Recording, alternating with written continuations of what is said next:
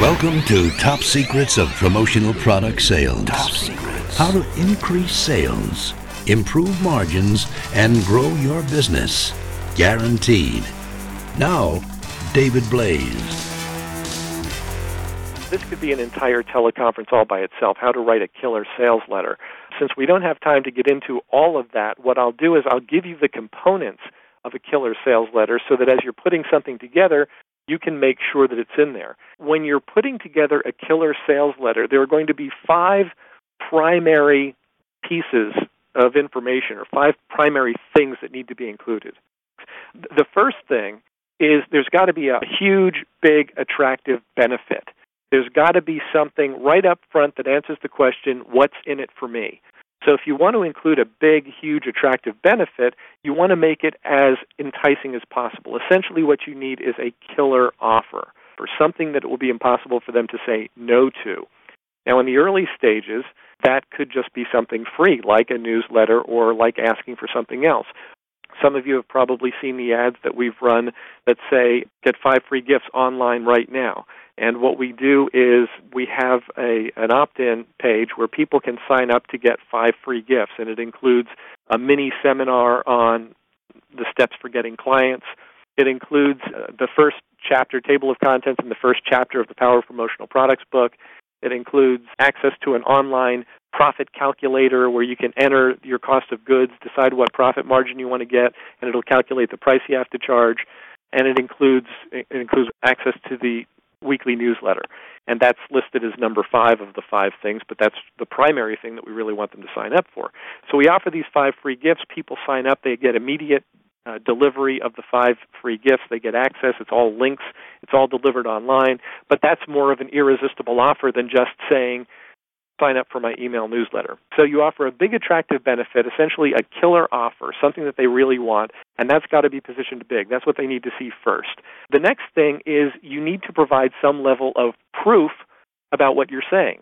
If you're saying, I'm going to provide you with these things and it's going to accomplish this result for you, you want to provide some level of proof.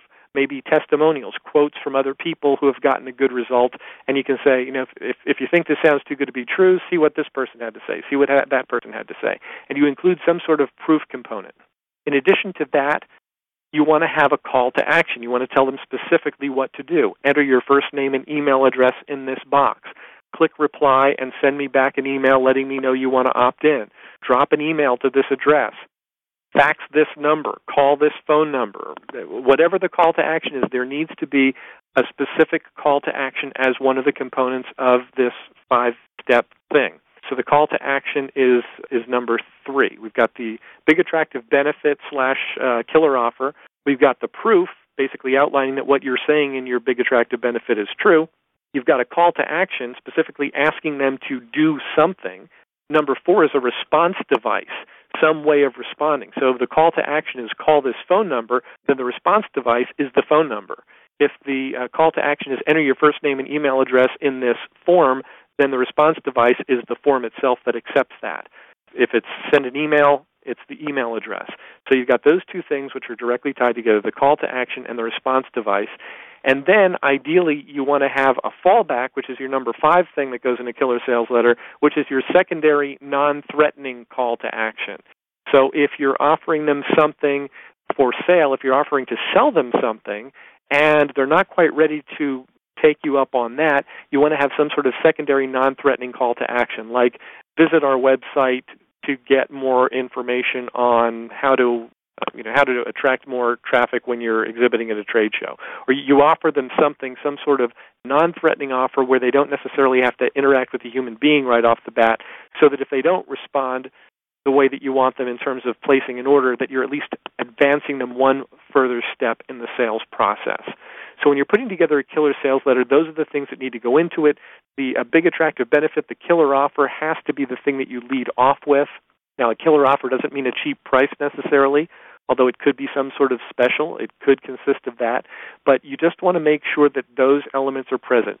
Your killer offer, which is your big attractive benefit, your proof that what you're saying is true, your call to action, your response device, and ideally a secondary non-threatening call to action.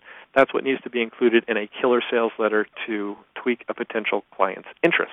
Increase sales, improve margins, and grow your business. Guaranteed. Top secrets. Top secrets. Of promotional product sales.